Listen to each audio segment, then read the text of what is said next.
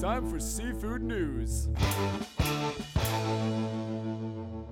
You're listening to the Seafood News Podcast brought to you by Maine Lobster. Summer means that it's officially lobster season in Maine.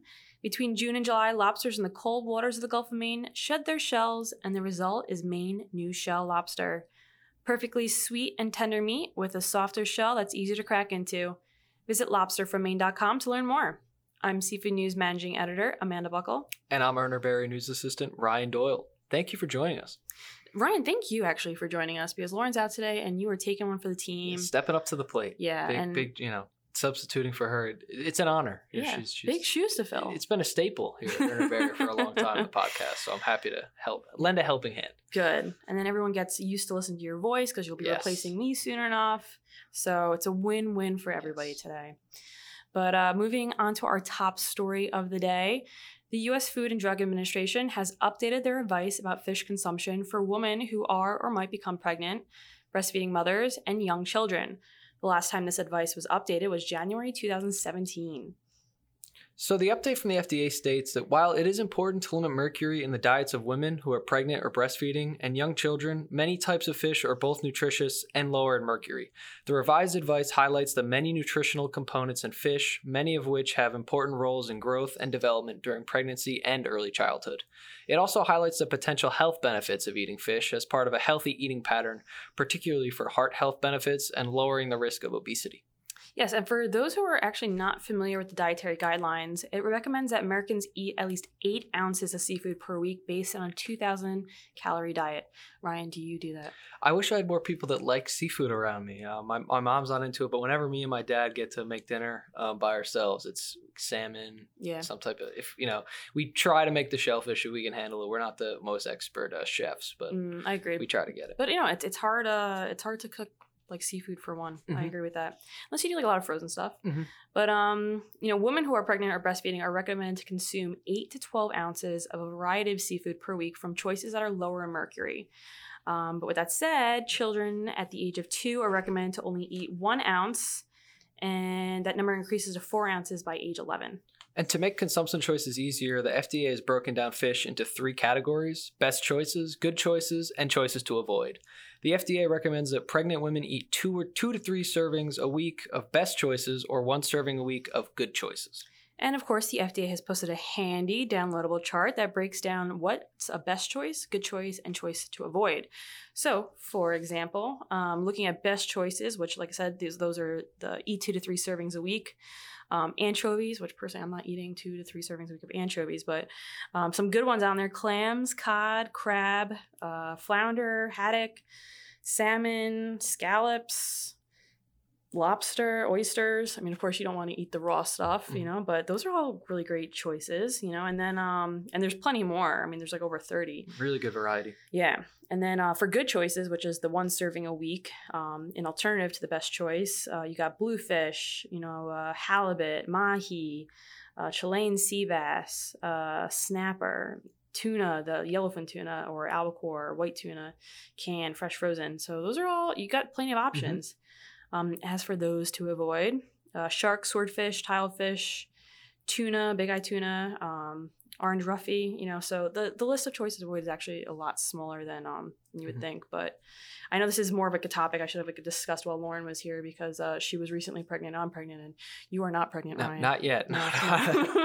But it is important to know, and it's a good update for those, especially anyone with young kids. Yeah. That it covers that too. So it's a really good guideline. I had discussed with her is that when I first went to the doctor, the nurse told me to avoid eating seafood, and I was like, that is the complete opposite of what I've been writing about here. Yeah, we were talking about misconceptions and stuff like that about that, and that might be something to look into. But it increases, they say, there's studies that are found that, women who eat seafood while they're pregnant, that when they have their babies, they actually sleep more through the night, and it boosts eye development, brain development. So there's just so many benefits of eating it. So hopefully this new advice from the FDA gets spread around. For sure. And moving along, an approximate 400 North Atlantic right whales remain in the world. So what's being done to protect the endangered species? And now this is something we're really focused on here, especially at Seafood News. Seems like there's a new story about this every day. So Let's get the latest. Yeah, we talk about it nonstop on this podcast, but it's an excellent question. What's being done to protect the endangered species? So Chris Oliver, the assistant administrator for NOAA Fisheries, is speaking out following the recent death of 6 right whales in Canadian waters. 4 of those 6 whales were actually mature females. So Oliver wrote in a leadership message that with fewer than 95 breeding females left out of the 400, that's crazy, protecting every individual is a top priority. Right whales cannot withstand continued losses of mature females. We have reached a critical point. And North Atlantic right whales live and travel off the Canadian Maritimes and New England, and travel to the warm coastal waters off South Carolina, Georgia, and northeastern Florida. As Oliver explains in his letter, the U.S. has been working to reduce North Atlantic right whale deaths related to entanglement and ship collisions. And since 1997, the U.S. has been working with stakeholders on the Atlantic Large Whale Take Reduction Plan to reduce the impacts of commercial fishing gear on right whales. And in 2008, the U.S. adopted ship strike reduction measures, and earlier this year, the Take Reduction team made recommendations that would hopefully reduce an additional 60% of serious injuries and lethal entanglement risks. With that said, more collaboration with Canada needs to happen in order to reduce entanglements and ship strikes. Yeah, of course, like the U.S. has already been working closely with Canada by exchanging information of the state of science and information on management measures. But Oliver says that they must continue to work with partners to strengthen measures, protection measures. He said that he wrote to the Department of Fisheries and Oceans and Transport Canada to request that they meet as soon as possible and urge them to take immediate action to provide comprehensive protection for the species. And right now, Canadian officials are considering expanding speed restriction and no fishing zones in the Gulf of St. Lawrence. This comes after Transport Canada announced late last month that they would be implementing an interim precautionary speed restriction of 10 knots for vessels of 20 meters or more in length traveling in the western Gulf of St. Lawrence in the 2 designated areas, shipping lanes north and south of Anticosti Island. The measure was in addition to the fixed speed restrictions that was introduced in a large area of the Gulf this past April, and that speed restriction mandated that vessels 20 meters or longer in that specific area go no more than 10 knots until November 15th, 2019. Meanwhile, in February, Fisheries and Oceans Canada released their 2019 plan for protecting endangered whales.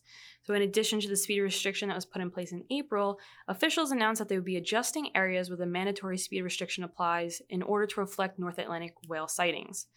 So in an effort to prevent possible entanglements in gear, officials said that they would be adjusting the area close to snow crab, lobster fisheries, and all other non-tenured fixed gear fisheries in Atlantic Canada and Quebec to include the area where 90% of the North Atlantic right whales were sighted last year during the prime fishing season. And as we previously reported, Fisheries and Oceans Canada made a number of temporary fishing closures throughout the month of June due to the presence of North Atlantic right whale sightings. Thanks, Amanda. And in other news, Captain Neil's Seafood, a North Carolina business that purchases, processes, packages, transports, and sells seafood and seafood products, has found themselves in hot water. The company boasts that they've been producing fresh domestic crab meat for almost 30 years.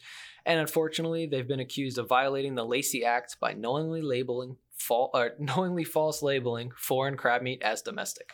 So a criminal filing against Captain Neil's Seafood and owner Philip R. Carawan was filed in the North Carolina Northern Division District Court on June 26th. Now, according to the document, Captain Neil's purchased live domestic blue crab and had their workers steam, pick, and process the meat. However, during a span from January 1st, 2012 through June 16th, 2015, when there was not enough domestically harvested blue crab to satisfy customer demand, Captain Neil's purchased foreign meat from South America and Asia. Carawan then reportedly directed employees to repack the foreign crab meat into containers labeled Product of USA. An approximate 200,536 pounds of imported crab meat was mislabeled, and customers were not informed of the meat's true origin. And now Captain Neil's is reportedly a supplier for Costco and Sam's Club. And Elliot Abrams, an attorney for Captain Neil's, told the Charlotte Business Journal that over the last 4 years, the company has expanded its capacity, has continued to be a major, safe, and productive employer in Eastern North Carolina, and has sold nothing but appropriately labeled domestic crab. Thanks, Ryan. Now for some analysis pieces. My usual Seafood News partner, podcast partner in crime, Lauren Castiglione, like I said, is not here today, but she did leave us a Pangasius market update. So Lauren reports that European imports of Vietnamese Pangasius saw a significant increase in April, rising 80.4% from the previous month. March 2019 recorded 10.4 million pounds of Pangasius, while the total for April jumped to 18.7 million pounds. This is the highest monthly volume since December 2016, brought in 20.6 million pounds of product into Europe. Meanwhile, Pangasius imports into the US are dwindling as fast as wholesale prices are falling. April volume fell 44.4% from the previous month, recording 5.6 million pounds. Import volume has fallen month over month since January 2019. And finally, for some fun news, Chicken of the Sea's new Basil Infusions tuna has been named one of the best supermarket products of the year by People's editors. The editors of People reviewed more than 1,200 different items to create their 2019 Food Awards, which highlights the most delicious new grocery products. This year, Chicken of the Sea's Basil Infusions was named the winner in the Best Tuna category. Chicken of the Sea Infusions is a single-serving cup of wild-caught tuna that initially launched in August 2018.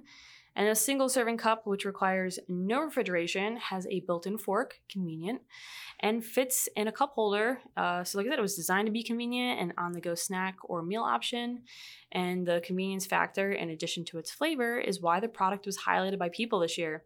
So Chicken of the Sea's Infusions line comes in 4 flavors: lemon and thyme, basil, Thai chili, and sun-dried tomato. Each cup contains 20 grams of protein, is gluten-free, and is wild-caught and dolphin-safe. And the infusions are also keto, paleo, and Whole30 friendly.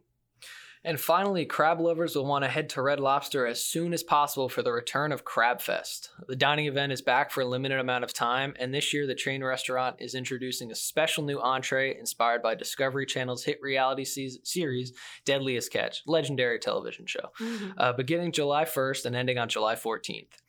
Red Lobster diners will be able to order the new Captain's Trio entree, a limited edition to the Crab Fest menu.